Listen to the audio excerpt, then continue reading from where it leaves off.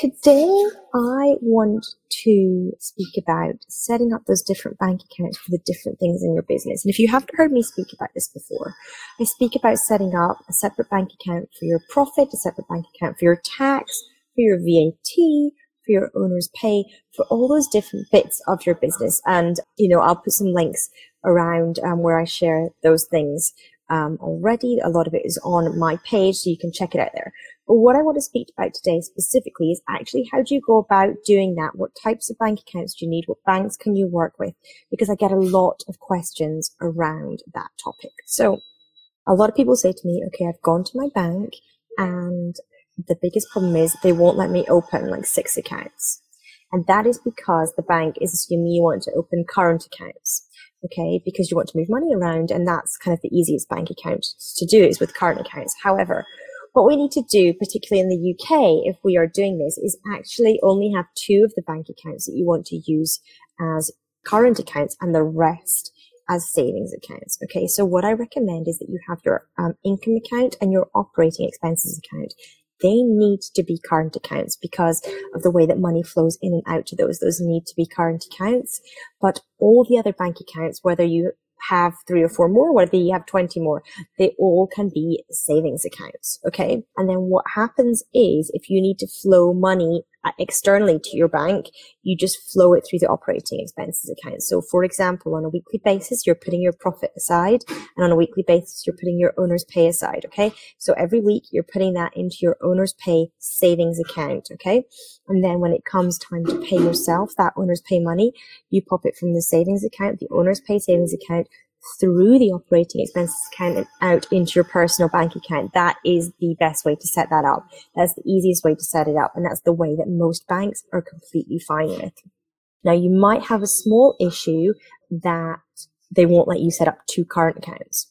Okay, in which case you may have to have your income account and your operating expenses account at separate banks. That's in fact what I do. I have my income account in one bank, my operating expenses, and then all my savings accounts in a second bank. That's how I've set it up, and that works completely fine. The banking system has no problem with me doing that. So that can be a way to get around as well. If you have a problem with setting up 2 current accounts at the same bank, sometimes banks really don't like that. So that can be a way that you can get around doing that. That can make it work when you do that. So that can be basically how you can operate having multiple bank accounts, but within the UK banking system so that it works for you. People also often ask me if there's a particular bank that it works best with, okay, or a particular bank they should be going with in the UK for this. I'm going to just tell you what I know based on my and my clients' experiences with this, okay? We have found that HSBC, Santander, they're great banks to work with. They're who I personally bank with, okay? These are just my personal experiences. I am not affiliated with any banks or giving any, referrals or anything like that.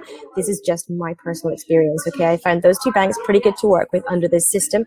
I've also found, incidentally, NatWest really good to work with under this system. I have a few clients working with that, and that works really, really well. Santander and HSBC work well. NatWest also works well. Those are the main ones I found work really well. Ones that I found work not so well. Co-op doesn't seem to like this very much at all. I've also found Lloyd's a bit dodgy with it.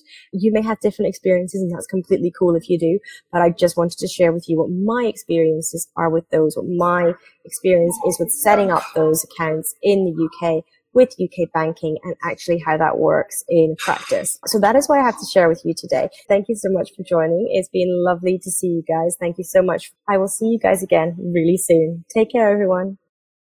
So I hope that you enjoyed this episode. If you do like what I share, please do come and subscribe to the podcast, perhaps even leave a review so that other people can find this podcast as well and benefit from everything that I am sharing.